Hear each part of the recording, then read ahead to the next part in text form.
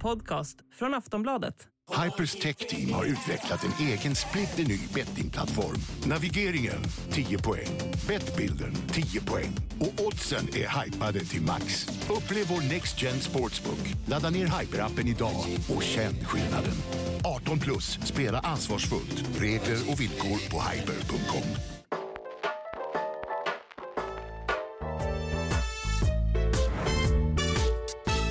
Hallå där, varmt välkomna ska ni vara till Hockeymorgon. Jag hoppas ni har en bra tisdag oavsett vart ni befinner er i vårt avlånga land. För nu ska vi snacka hockey en timme och det ska vi göra med Robin och Knäckta.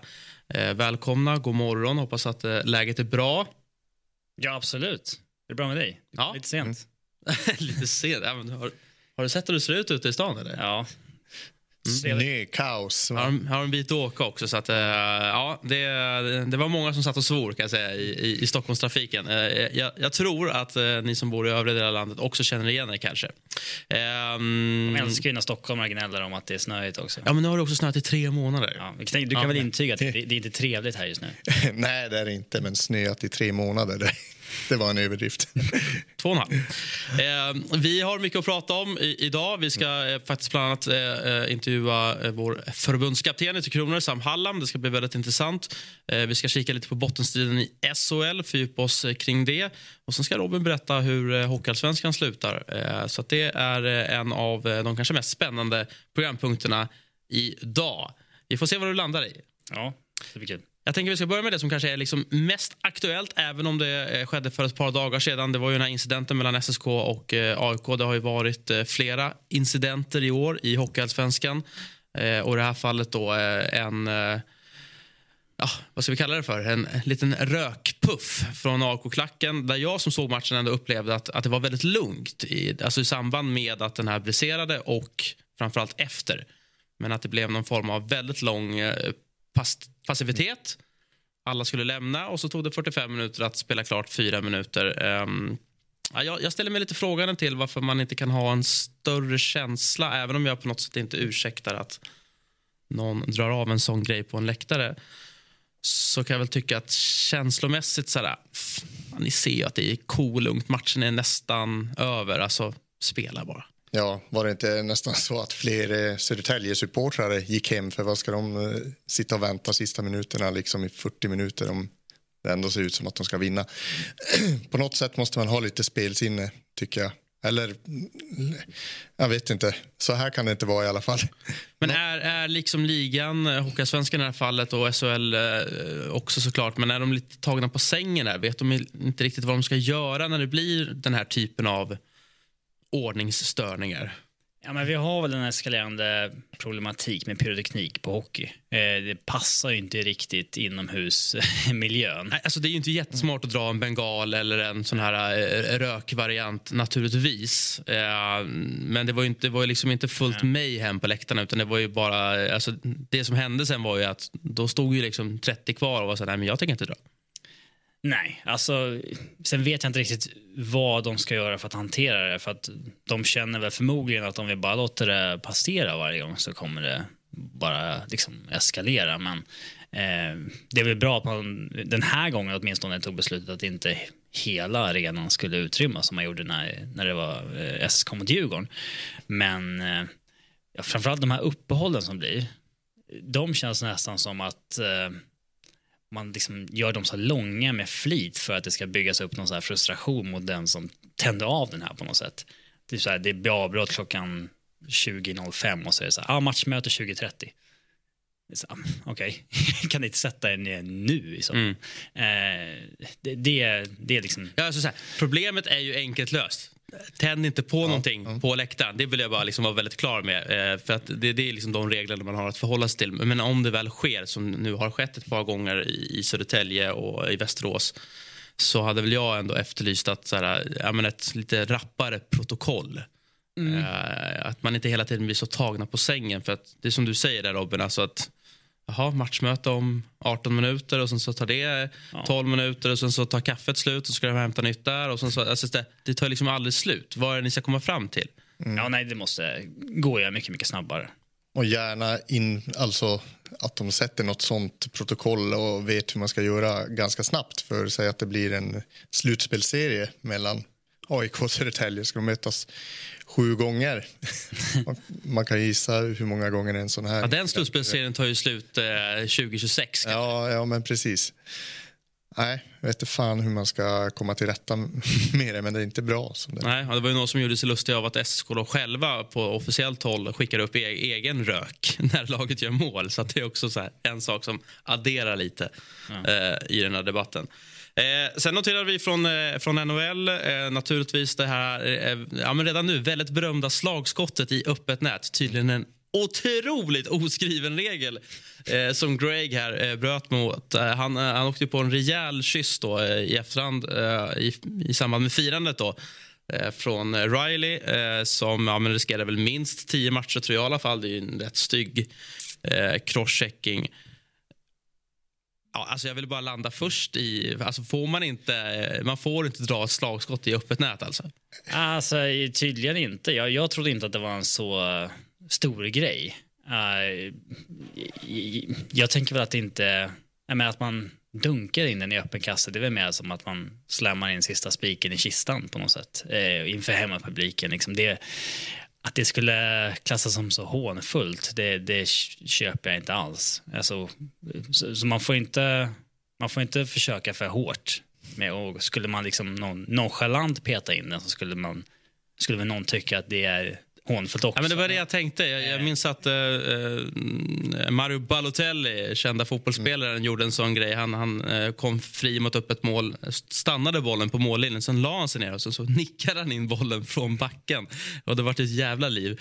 Ja. Så det här kanske är motsvarigheten då. Men det blir också lite godtyckligt för att så här, som du säger, om man hade gjort liksom en Kenta Nilsson-fint fast det inte finns någon målvakt, hade det också varit att provocera? Ja, troligtvis. Men jag hittade ett gammalt klipp på när Kalle Johansson får möjlighet att göra mål tomkasse. Och då stannar han upp på mållinjen och väntar in motståndaren och petar in den. Men det kan man göra av taktiska skäl. Att det ska vara så få sekunder kvar på klockan som möjligt. Absolut. Så här, det vill bara ta förlusten. Sätter det inte i situationen. Ja, men hur lättkränkt kan man vara liksom? En crosschecking i ansiktet för att någon skjuter ett slagskott. Förmodligen samma hockeygubbar som gnäller av att folk är lättkränkta i samhället i övrigt. Men alltså Toronto-tränaren tyckte ju att det här var helt okej. Alltså, det var skicka på den här crosscheckingen. Ja, det var väldigt många som tycker att det är rimligt med en form av reaktion. Men många tyckte väl, du kanske ska utmana honom på en fight istället för att med fart sätta en crosschecking i huvudet på honom. Sen tror jag inte att han får vad tror du kring matcher, konsekvensen då?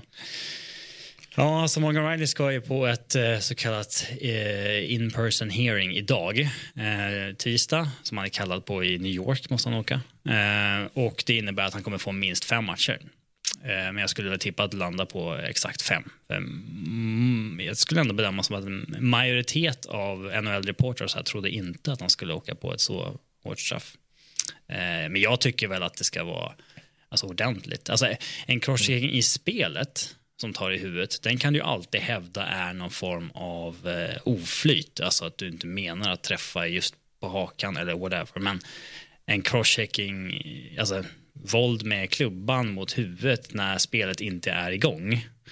Sånt där tycker jag att hockeyn kanske borde ställa upp sin liksom kultur av att saker och sånt bara sker. Det finns liksom det såg inte jättesnyggt ut. Det finns ju ingen annan sport där sånt här innebär liksom en kort avstängning.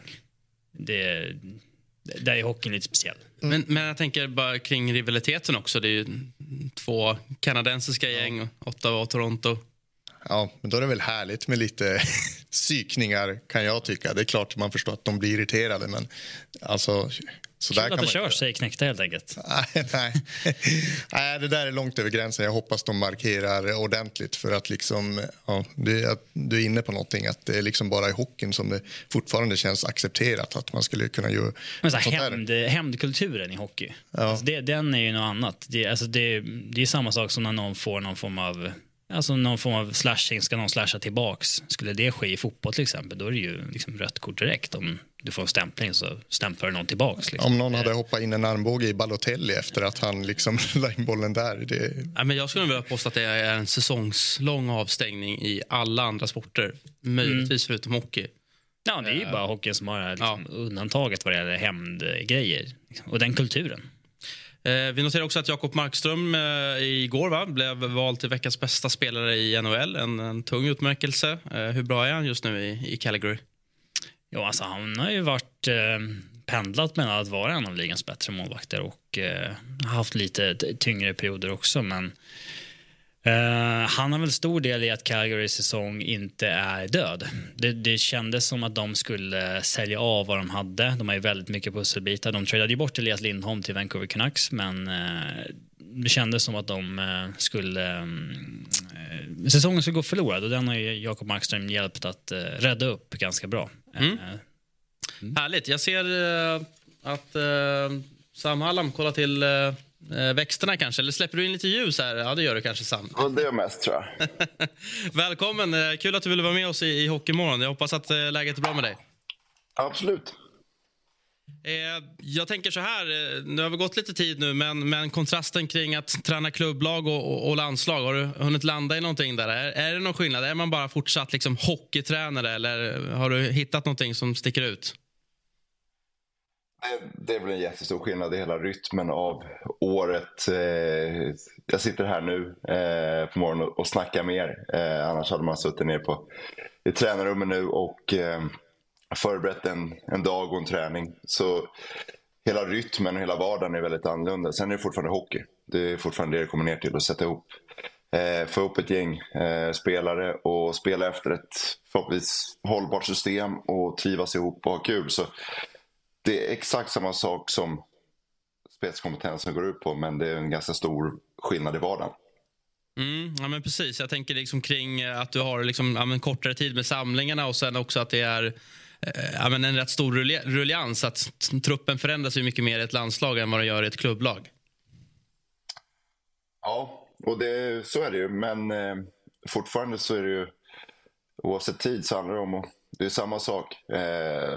Få ihop ett gäng, försöka eller sätta upp ett mål, jobba mot det och försöka spela så konsekvent som möjligt och vinna hockeymatcher. Så i grund och botten är det exakt samma. Och turneringen då i Karlstad, publiksuccé. Det kändes rätt coolt att se turneringen, tycker jag, där nere. Att det var bra stämning, stort intresse, mycket gula tröjor på läktaren. Ni gör bra matcher, vinner mot Tjeckerna och mot Schweiz. Bra även mot Finland, även om det blir förluster. Vad tycker du som helhet om turneringen och Tre Kronors insats? Jag tycker den är godkänd. Den har varit bra om vi hade vunnit söndagsmatch mot Finland. Jag tycker att vi kände själva, jag tyckte alla vi upplevde var att vi kände att vi hade ett väldigt bra lag på plats, och därför tycker jag också vi blir rätt besvikna när vi inte lyckas vinna turneringen. Jag tycker laget liksom spelade på ett bra sätt i stora delar av turneringen. Jag tycker det är egentligen andra perioden mot Finland, jag tycker vi helt tappar lite konceptet bitvis, och det kostar oss också ett mål där och det blir matchavgörande. Annars tycker jag vi håller ihop det, även om vi inte är fantastiska i första perioden mot Finland, så gav vi ändå upp en fantastisk tredje period där. Så sen häftigt som du säger med alltså intresset, och det finns ett stort hockeyintresse i Sverige, så är det bara, och det är häftigt att vara ute på platser som har mycket hockeykultur i sig, och det gäller ju på intresse både för klubblag och sen när vi kan komma med 3 kronor, så det är häftigt. Tycker du att det är bra att man lägger de här landslagsturneringarna lite utanför Stockholm, men det blir ett lite större liksom hype när landslaget kommer till stan? Absolut. Det är skitkul. Sen är det jätteviktigt för oss att vara i Stockholm och Göteborg, våra största städer också såklart. Men nu har vi varit i Malmö i fjol på Bay Hockey Games, nu var vi i Karlstad, och förut var vi också en tur upp i Östersund och i Umeå innan VM, och det var också otroligt roligt. Så det är jätteviktigt att vi är ute runt om. Alltså att Tre Kronor representerar liksom hela Hockeysverige. Tänker kring laget du satte upp till just den här turneringen. Det var ju mycket erfarenhet i truppen. Någonting som såklart behövs till en VM-turnering. Vad hade du för tankegångar när du satte upp laget till just den här turneringen? Det var nog precis det, att vi bästa möjliga lag. Väldigt många som är kapabla att ingå i en VM-trupp. Det blir också lite så att ser vi själva åldersstrukturen på spelarna, så väldigt många spelare mellan liksom 21 och 25 i Nordamerika. Och så därför blir det ofta att vi hamnar i alla fall norr om 25-26. Ofta är pråmspelare vi tittar på här hemma som är redo för det. Så det kan det självklart komma spelare som är redo för det tidigare. Men oftast är det där, och då blir medelåldern någonstans där 28, 29, 30 år. Tyckte jag kändes också att vi var gedigna. Svårt kanske så här på förhand att ge den här informationen, men alltså, kring den truppen du tog ut nu, har du någon uppfattning om mellan tummen och pekfingret hur många av dem som kommer att få spela VM? Nej. Men ser du det som viktigt att spelare som har ställt upp för landslaget i Karjala Cup, Beijer Hockey Games och så vidare belönas med någon form av chans att spela VM, och att man inte enkom tar in NHL-spelare sen när det är dags? För att vi har ju över 100 spelare i NHL, så att möjligheten finns ju att fylla ett lag i princip bara med NHL-spelare om alla ställer upp. Jag tycker att vi ska komma med så bra lag som möjligt, oavsett egentligen var man kommer från. Jag förstår precis frågan, och det finns... Jag kan tycka att de som jag lär känna och hela staben lär känna och lär känna vårt spel och visar att de är väldigt bra hockeyspelare förtjänar en chans att vara med och slåss om en VM-plats och kanske vara med hela vägen. Och sen är det väldigt svårt att... Du blir ju inte en bättre spelare bara för att du tar flyget över Atlanten. Har gjort en säsong där borta. Vi har många spelare här hemma, eller som i den här turneringen, som har gjort ganska många NHL-matcher. Har ganska många säsonger där borta, men har valt att spela i Europa av olika anledningar. Så det är svårt att bara säga NHL Europa. Vi vill ha bästa möjliga lag. Vi vill ha in spelare från NHL, absolut, till VM. Men jag tror också vi kommer se ett antal spelare från den här truppen vi hade nu också spela VM. Om vi håller fast lite kort vid Beijer också, så Marcus Hardegård fick ju mycket beröm, blev inkallad som reserv. Och vad säger du om hans utveckling den här säsongen och kanske förra säsongen också? Den är bra, så lite försiktig med att uttala mig sådär med om spelare i andra klubbar och utveckling och så här, men det är ju i grund och botten en väldigt offensiv skicklig spelare som har byggt på sig liksom mer en helhet, ett bättre försvarsspel kanske. Jobbat hårt med att utveckla sin träning och sista åren, det ger resultat nu, så det finns liksom steg kvar att ta för att lyfta upp sig ytterligare nivåer, men det är häftigt att se just utvecklingen som du säger. Du får ju in Niklas Ram också i ledarstaben här runt Tre Kronor. Vad hoppas du att han ska bidra med? Sin kompetens, sitt engagemang. Han kommer ju jobba framförallt med vissa offensiva detaljer, powerplay, offensiva tek, lite offensiva rörelser. Han kommer också bidra med ytterligare ett par ögon i scoutingen inför turneringarna. Så han breddar oss både liksom i hur vi kartlägger och scoutar, men också när vi samlas. Så det gör ju också att när vi sitter i våra diskussioner mellan turneringar att vi blir ytterligare en kompetent person som är med i analysen och kan förbättra oss i små detaljer. Vad tror du kommer ta med dig från fjolårsturneringen när ni föll mot Lettland då? Är det någon sån här given lärdom du plockade med dig därifrån? Ja, det är det. Sen, vissa är väl lite spelsystemsrelaterade. Vad behöver vi göra från mitt håll, från oss coacher, för att ge spelarna bästa möjliga förutsättningar. Sen också den lite mentala resan in under VM, hur vi lägger upp planeringen och sådär. Och sen hur vi tittar på när vi tar ut truppen och Så vi lärde oss jättemycket tycker jag under förra VM. Det är inga garantier på någonting, men jag garanterar att jag tror vi kommer vara bättre förberedda. Sen är det upp till oss att leverera när vi väl är där. Och avslutningsvis då, Sam, kring SHL som går in i sitt slutskede. Vad säger du om årets upplag av SHL och vad säger du om ditt gamla gäng som ändå är regerande mästare och toppar här nu? Ja, SHL som helhet är väl väldigt tävlingsriktad. Det är väldigt tätt och tajt även om det har blivit en uppdelning i tabellen här. Så det är tajt i matcherna, helt klart. Du måste jobba väldigt hårt för att skapa någonting. Så på så sätt är det jäkligt utvecklande för spelarna att spela här. Om du vill vara en offensiv spelare, då måste du verkligen jobba väldigt hårt. Och du får också hela tiden jobba med dina taktiska detaljer i försvarsspelet. Så det är en bra utbildning. Ser vi specifikt till mitt gamla gäng så ser de ut som vanligt. De är väldigt tydliga, väldigt starka, hittar sätt att vinna hockeymatcher, så jag tror de andra lagen är förvarnade. Ser du något Sam Hallamskt kvar i Växjö eller? Nej, jag vet. Så jag ser att det är kloka människor som jobbar med ett tydligt mål att vara bäst. Och det är väl ett ganska framgångsrikt sätt. Hur mycket SHL-hockey ser du nu för tiden? Som förbundskapten åker man runt på många SHL-matcher under säsongen?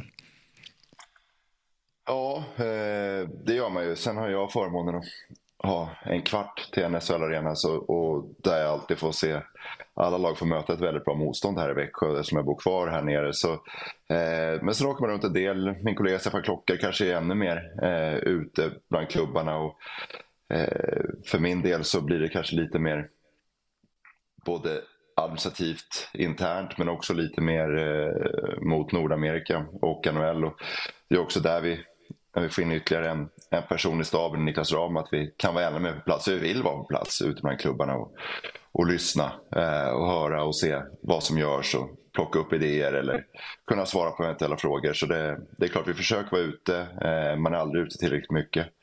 Men sen så har man ju tur att det finns ju digitala sätt att också hinna se hockey.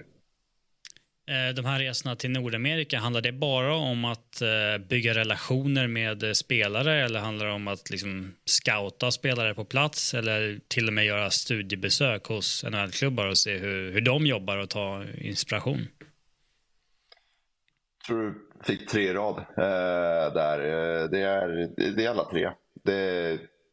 Det självklart så kan du se jättemycket hockey digitalt, men det blir en liten skillnad när du tittar på spelare live. Så dels är det såklart att scouta lite. Dels är det jättemycket att träffas och få ett ansikte och få en röst och få lyssna lite på hur spelarna känner och vad de ser och samtidigt ge våran bild av vad som händer inom landslagsverksamheten och inom svensk hockey. Men också en möjlighet att träffa människor och vara med och lyssna och lära lite i olika organisationer. Härligt Sam, du bara kort innan vi släpper det. Jag tänker bara om du blickar ännu längre fram kring OS som kommer här 2026 och framtida turneringen när det bara blir liksom NHL-spelare som deltar. Hur viktigt tycker du det beskedet är för landslagshockeyn?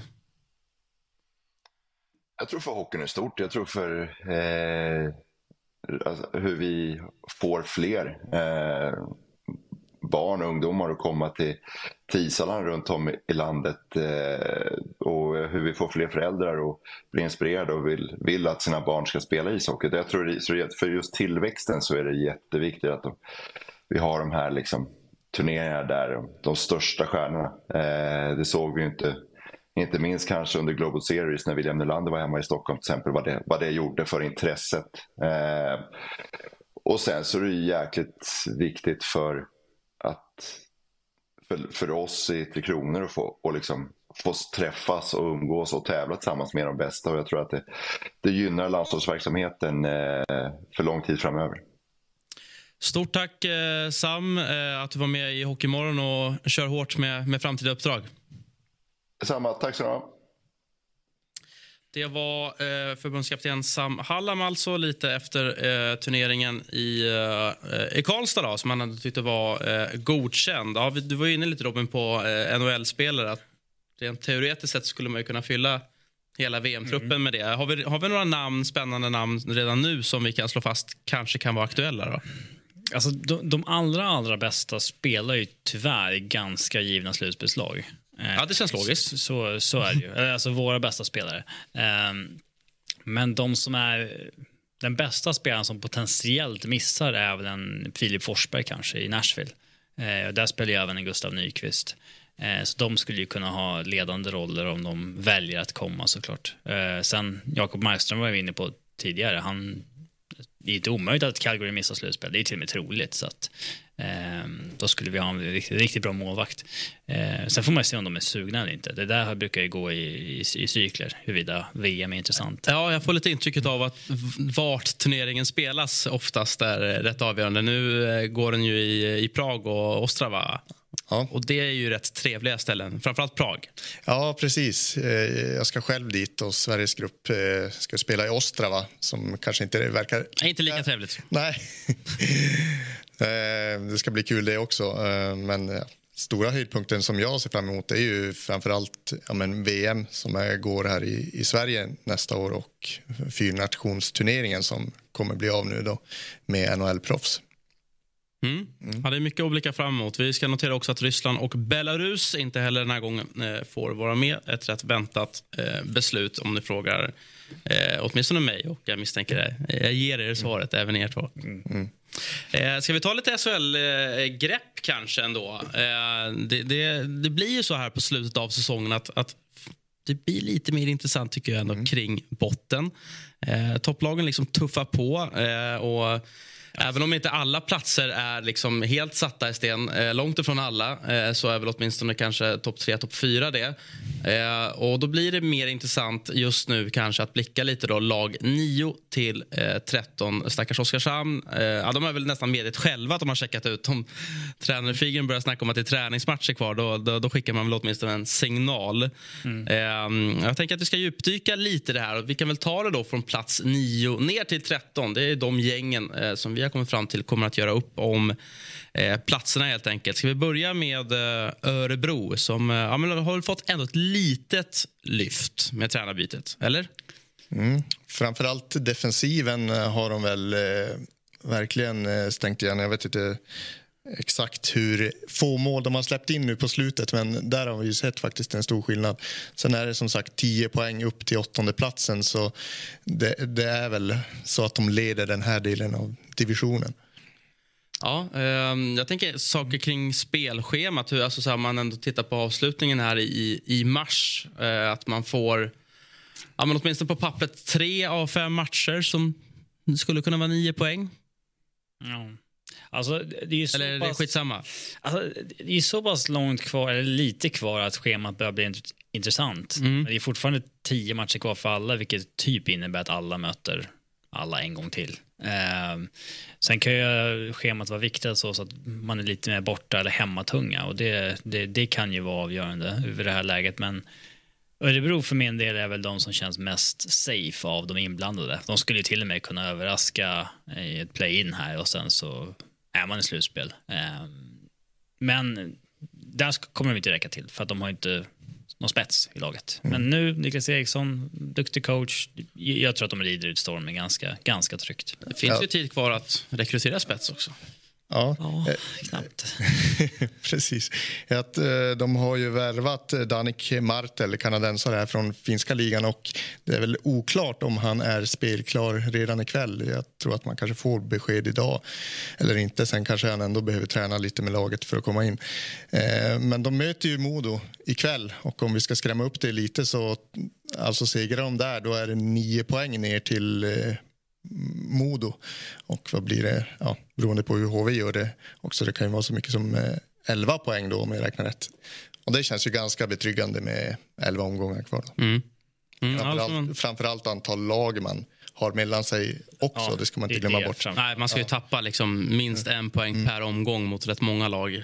Så att, men jag håller med. Örebro, det ser hyggligt ljust ut, även om det är lite mer bortaspelsriktat i spelschemat då.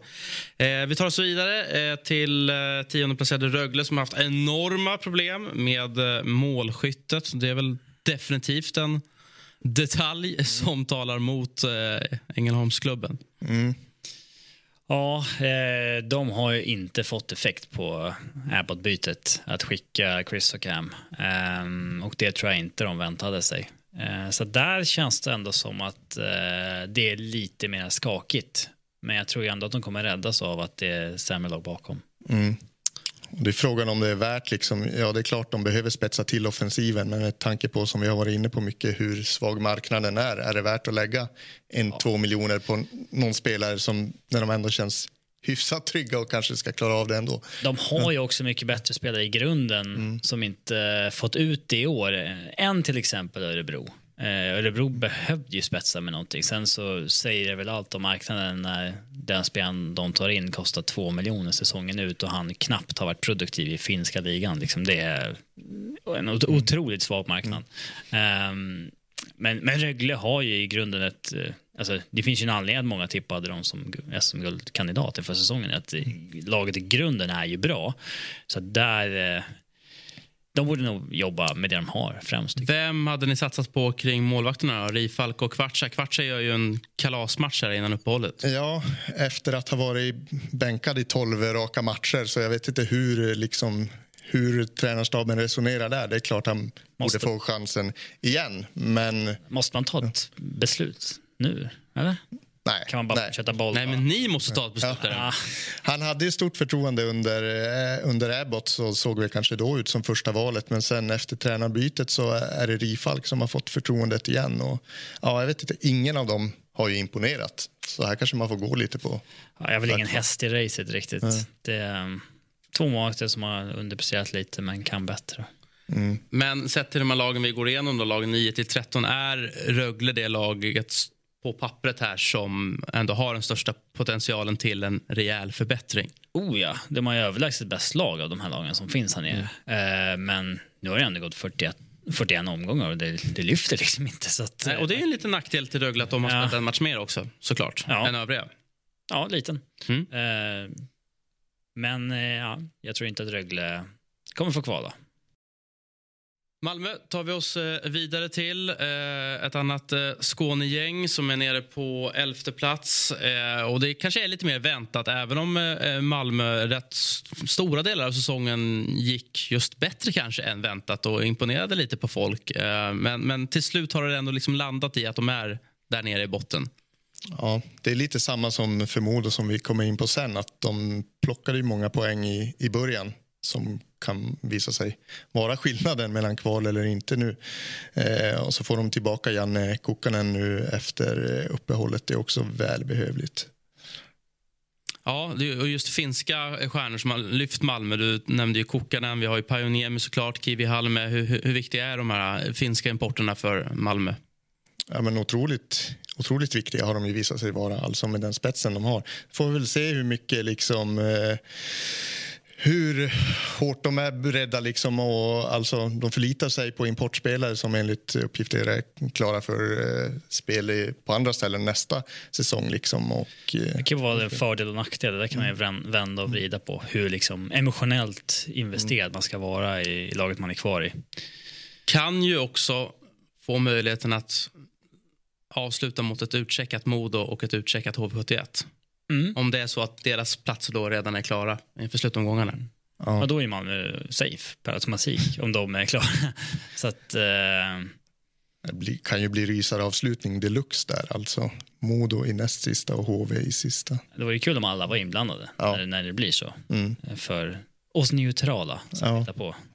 Och Malmö som också har en rätt stor rutin och erfarenhet kring att liksom krångla sig kvar i rätt kniviga bottenstrider. Ja, det blir ju inte samma ångest, panik i en organisation om man är där som det kanske skulle bli ett Rögle om de gled ner det nu. Även om de har den historiken framför så har de nog vant sig med att inte vara det laget längre under Abbott-eran. Vad sätter du Malmö efter 52 matcher?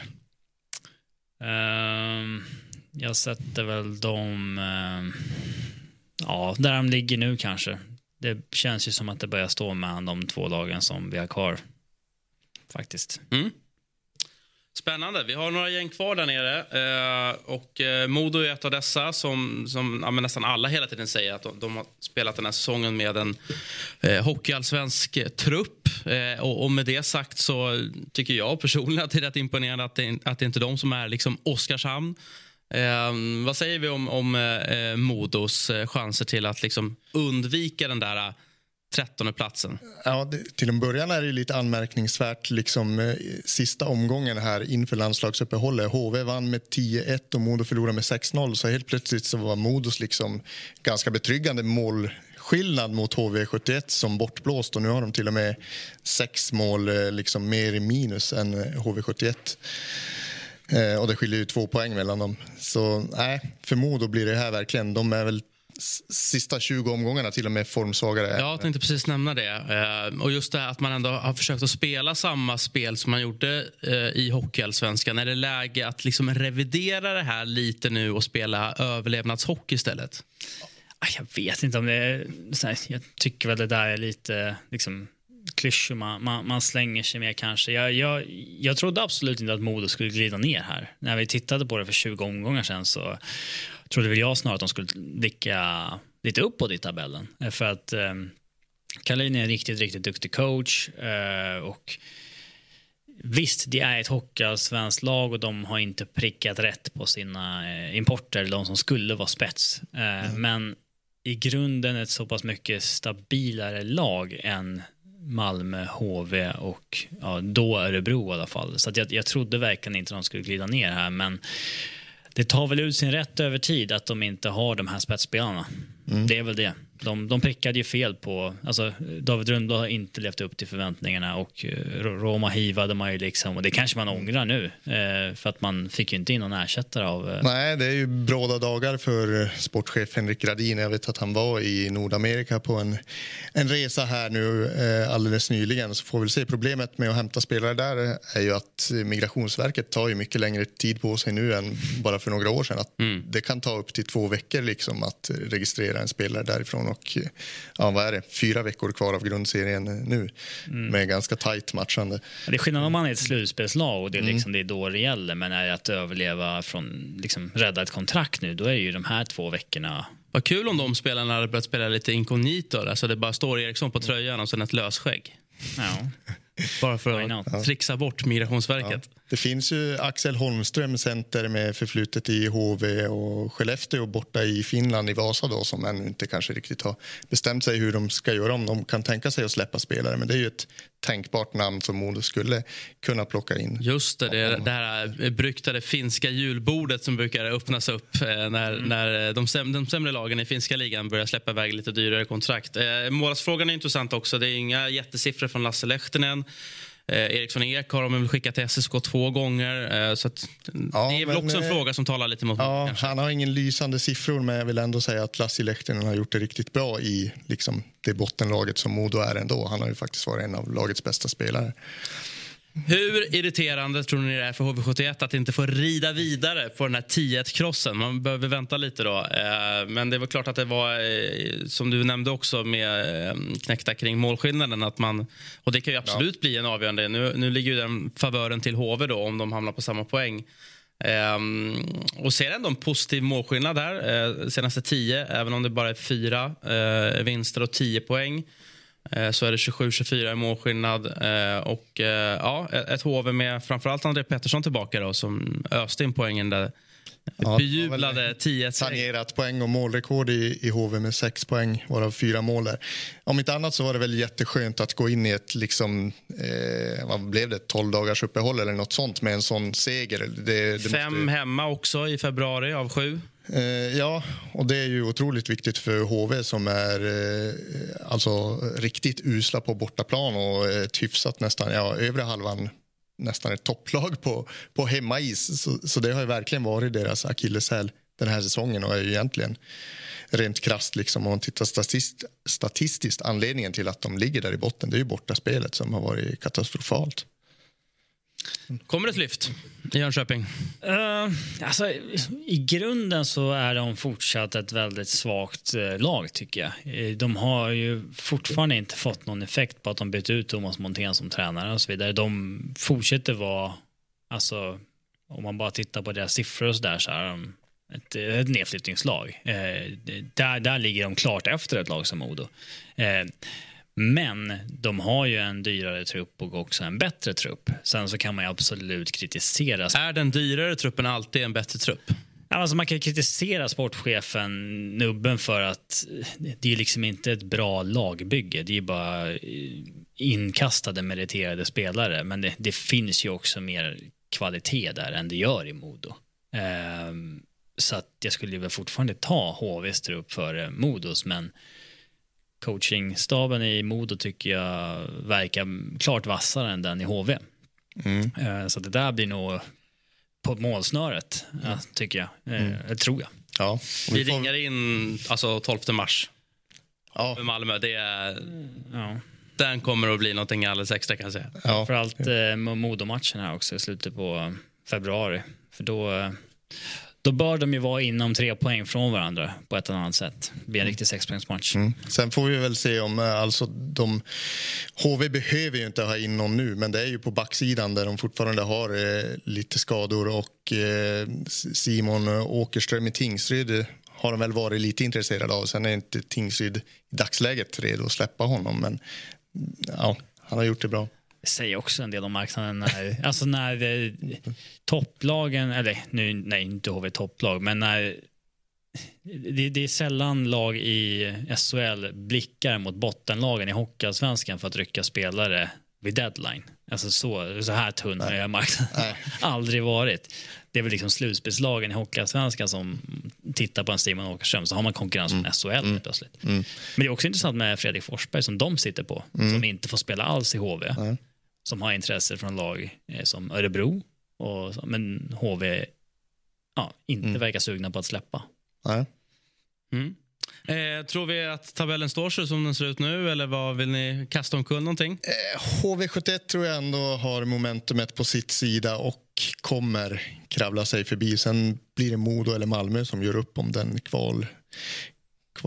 sista kvalplatsen, och jag vågar varken säga du eller bad. Det är 5 poäng som HV ska ta in på Malmö då, alltså. Ja. Det är en del. Ja. Jag tror fortfarande att HV landar på plats 13.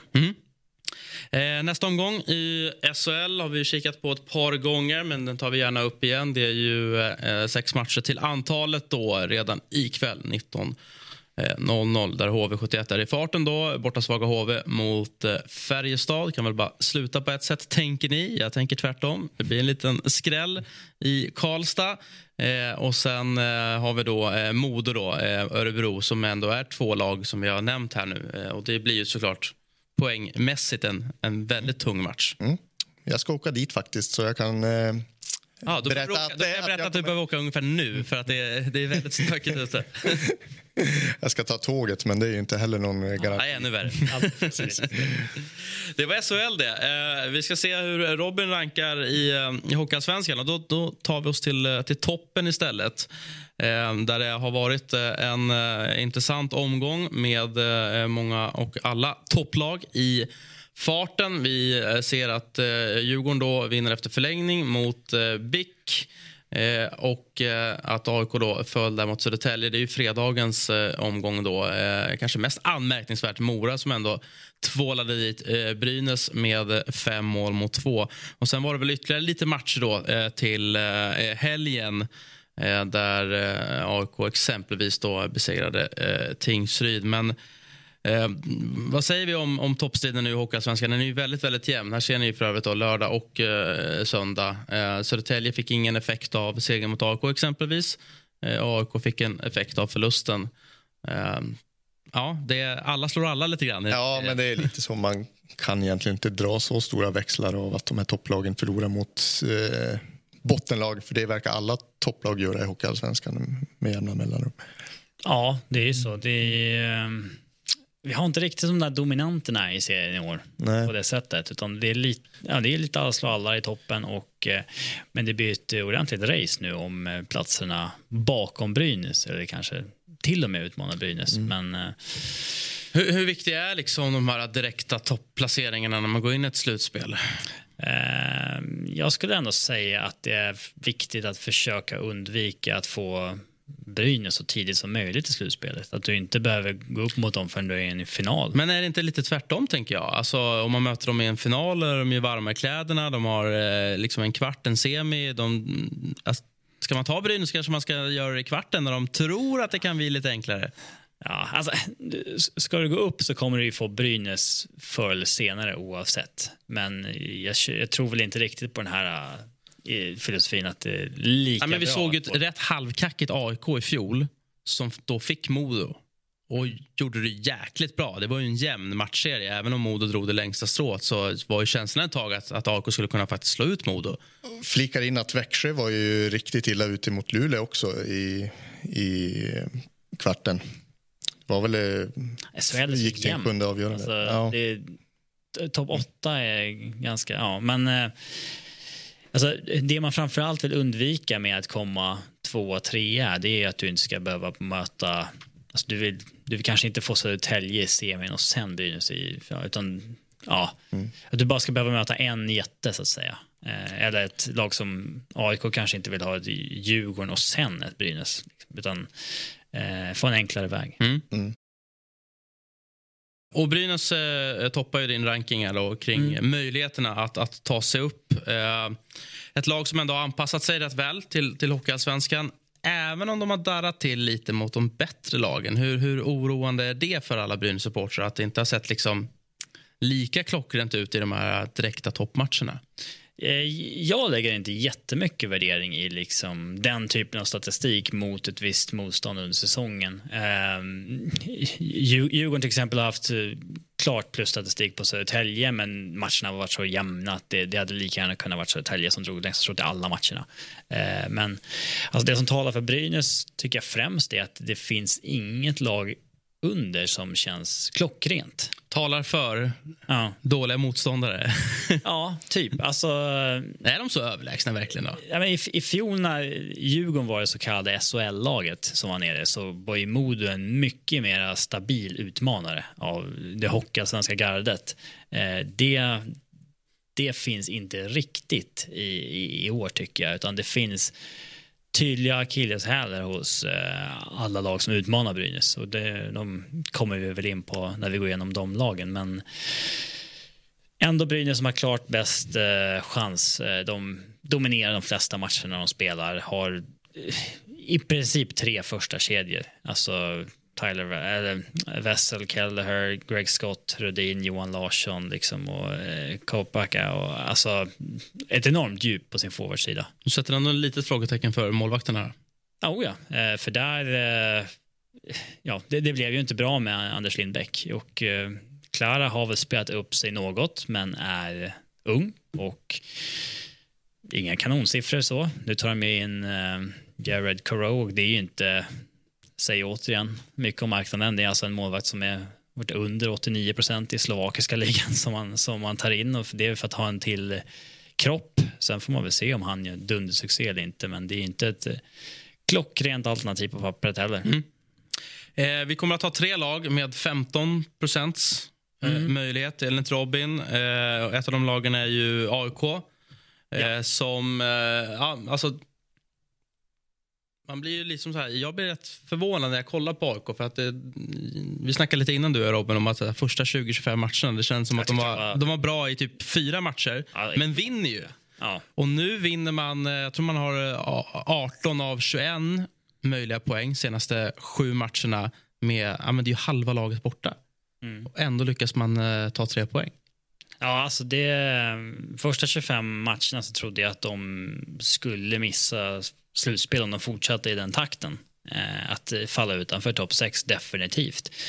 Men sen har någonting hänt. Jag vet inte exakt vad coach Anton har hittat på, men de har gått från att vara liksom spelmässigt ett bottenlag till att vara ett stabilt topplag nu, och Det som talar för, alltså de är ett av få lag som inte har problem med målvaktsspel. Där har de ju 2 bra alternativ dessutom. Så att någon av dem kommer ju leverera när det är slutspel. Det är ju nästan så mycket garanti man kan få på en målvaktssida. Det måste ju vara Hockeyallsvenskans bästa målvakt kvar. Jo ja, bästa paret, absolut. Sen har man ju spetsforwards. Där la man ju pengarna. Där la man ju krutet. Och alltså, Rickard Gynge hade ju kunnat spela i ett SHL-lag i slutspelet fortfarande. Så att han blir ju viktigast av alla. Men spetsiga forwards och sen och bra målvakter. Men visst, de har ju inte lika bra 3-4 kedja som ett Brynäs eller ett Djurgården. Nej, jag såg någon enkät också att AIK var laget som de flesta tyckte spelade liksom fulast och med andra ord jobbigast att möta. Det är väl också en bra egenskap i ett slutspel. Men det är klart, jag som följer AIK lite extra, alltså skadsituationen måste ordnas upp. Det tror jag inte kommer hålla med nuvarande trupp. Utan det verkar inte gå att lösa heller i och med att de spelar på marknaden. Precis. Så att det blir tufft. Det blir tufft. Men du ger dem ändå 15%. I slutspel så brukar folk ha bra läkkött också. Exakt. Du ger också 15% till Djurgården. Ja, och där i grund och botten så tycker jag att Djurgården är i princip ett mittenlag spelmässigt. 5-mot-5-spelet är inte bra. Det är väldigt, väldigt, väldigt få matcher i år som man har dominerat. Trots att man har bättre material och mycket mer, alltså högre budget än i princip de flesta lagen man möter. Men man har ju en enorm spets i 3-4 spelare. Alltså Marcus Kryger, John Norman, Linus Klasen och men där bygger man ju mycket kring powerplay. Och det är viktigt att ha ett bra powerplay, men det är ju framförallt viktigt att ha ett bra grundspel i 5-mot-5. Och det har inte Djurgården riktigt. Sen så har man ju, precis som ett gäng andra lag, svaghet i målvaktsspelet. Liksom, Andrén har inte varit bra, Hugo Hävelid har inte varit bra. Nu står man liksom och förmodligen vill satsa på en Karl Ide som man har lånat in 3 matcher från Hockeyettan, som har varit bättre än de 2 målvakterna.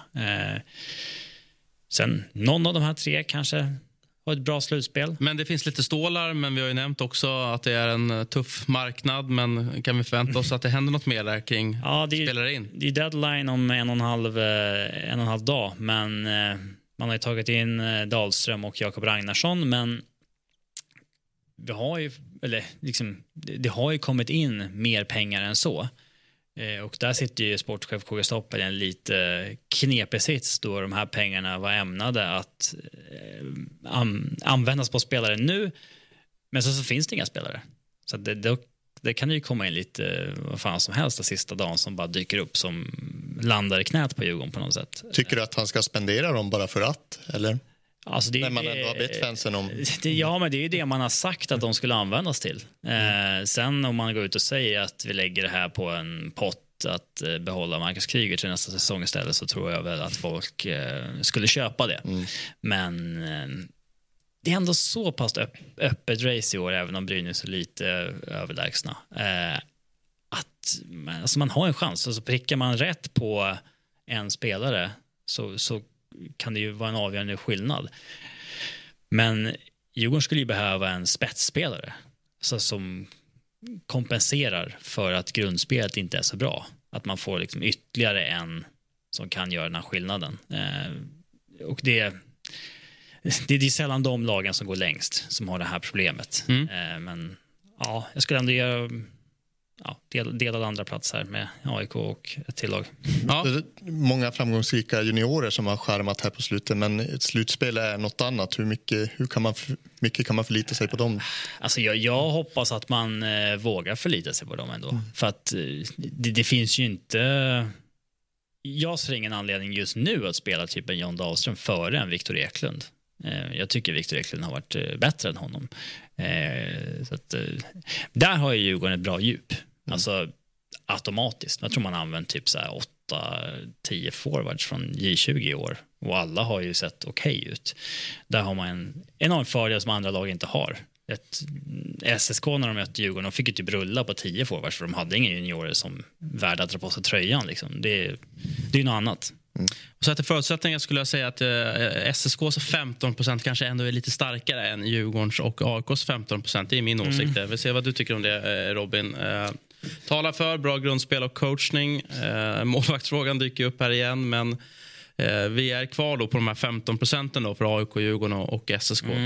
Ja, alltså SSK de inledde ju säsongen svagt. Alltså efter 10-15 matcher så låg man ju illa till. Men man hade ju siffror som var inte bara bra utan överlägsna i serien. Så jag känner mig ganska trygg att SSK kommer komma som en ångvält. Och de ledde ju serien sen innan. Nästan som man vill sno 0,1% av AIK och Djurgården, så skickar vi SSK upp på liksom 15,2 istället. Ja, kanske. Men ja, alltså de har de har ett bättre grundspel än Djurgården och AIK. Definitivt. Uppenbarligen en duktig coachingstab där. Men de har också ett målvaktsproblem. Precis som Djurgården och Brynäs. Vet inte riktigt vem man ska satsa på där. Och om Djurgården hade en spets i Marcus Kryger och Linus Klasen, så är ju Södertälje ännu mer beroende av 2 spelare. Linus Widell och Marcus Eriksson. Och det är ju 2 38-åringar. Så att man är lite mer framtunga där, även om man kan luta sig mot ett det är väl härligt. Som 38-åring själv så kan jag relatera. Ja, kan du relatera till att kroppen kanske inte håller ett helt slut? Ja, det relaterar till de senaste 20 åren. Ja. Sen Linus Widell han är ju skadad nu, så han kommer ju missa resten av grundserien. Sen så kommer han ju magiskt vara hel och fräsch och redo när det är match 1 i slutspelet. Vilken liksom perfekt timing utan någon skavanka alls kvar. Så att då får man väl se vilket skick han är i. Notera att han sa det där med lite bitterhet. Ja. Nej, men han kommer ju förmodligen kastas in trots att han har någon form av skadekänning kvar då.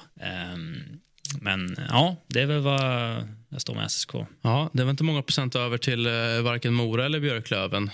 Och där är väl framförallt Björklöven ett projekt nu som man inte riktigt blir klok på, eller? Ja, alltså de är lite av ett mysterium tycker jag. För tittar man på deras trupp så det finns egentligen ingen anledning för dem att inte vara lika bra som Djurgården, SSK, framförallt. Alltså, eller kanske var liksom andra laget i serien. Inför säsongen pratar man ju om att de här kan ju samma resa som Modo, för de har fått behålla typ i stort sett samma grund. Ja, men de har jättebra forwardsuppsättning, okej backsida. De har väl inte den här stjärnan de skulle vilja ha där.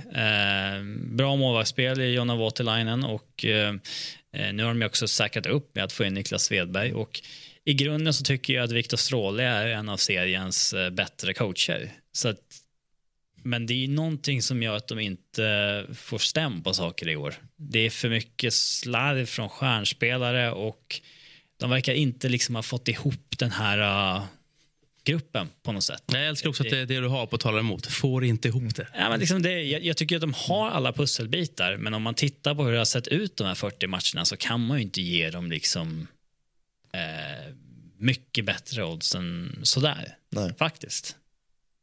Kanske lägst. Nej, men jag skulle säga kanske är lägst botten av de här topplagen. Ja. Alltså de förlorar ju matcher mot bottenlag och sådär som de inte ska. Men visst, om man tittar på deras 5-mot-5-spel så har de ju finare siffror än Djurgården till exempel över hela säsongen. Och de har ju spetsspelare för att få ett fungerande powerplay. Alltså jag ser dem som lite av ett mysterium.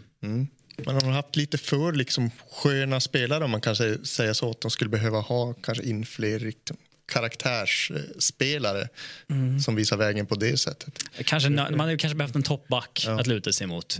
Daniel Rahimi är alla ära, men det är mera en alltså, alla vill ju ha en Daniel Rahimi i sin ringhörna när det är slutspel, men det är kanske inte han du vill ha som Vem kommer stå i slutspelet då? Svedberg eller?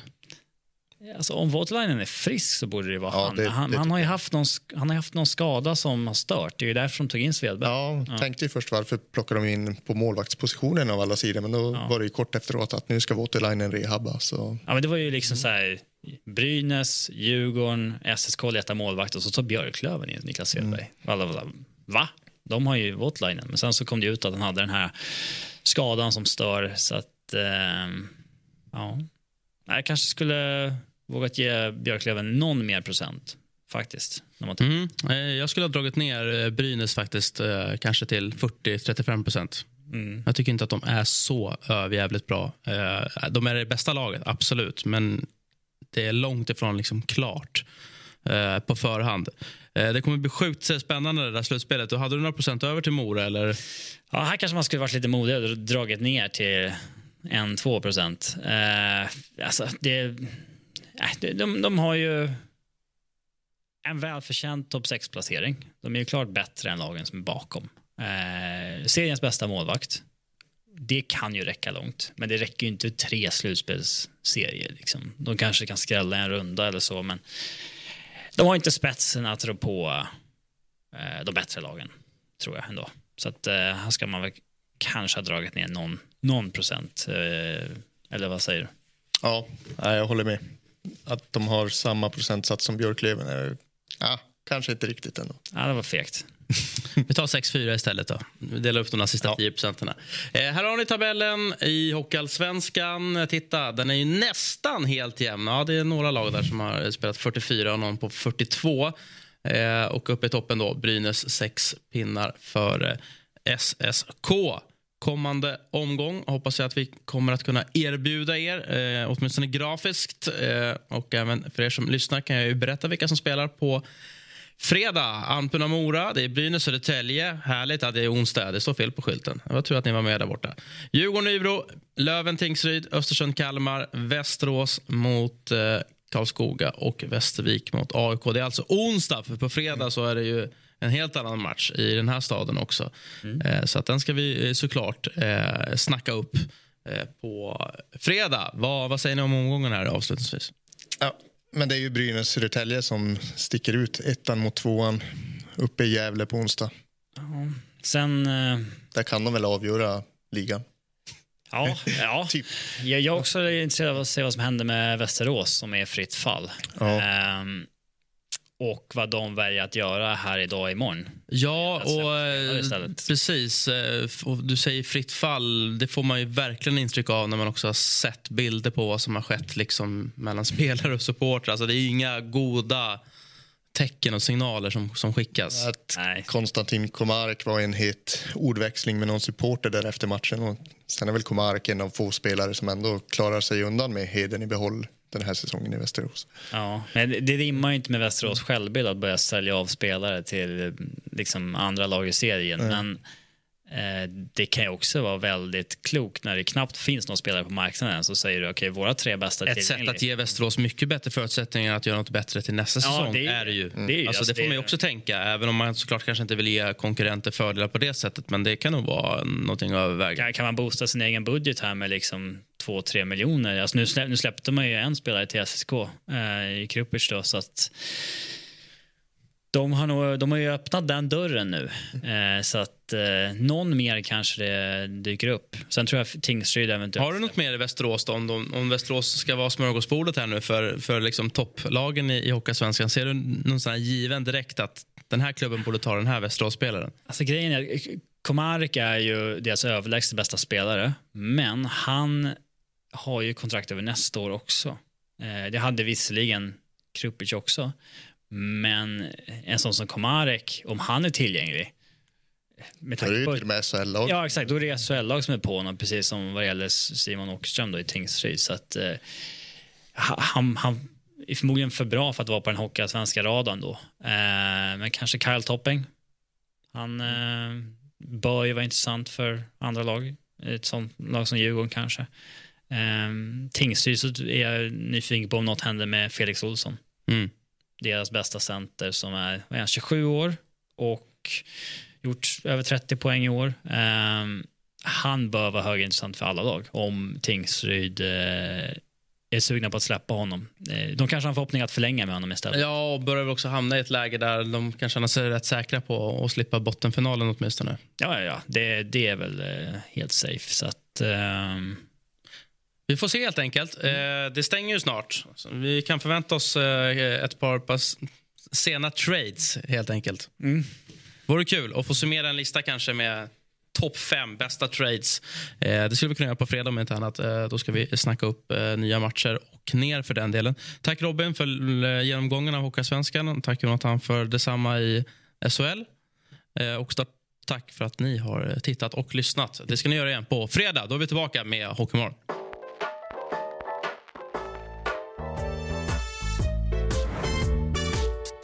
Du har lyssnat på en podcast från Aftonbladet.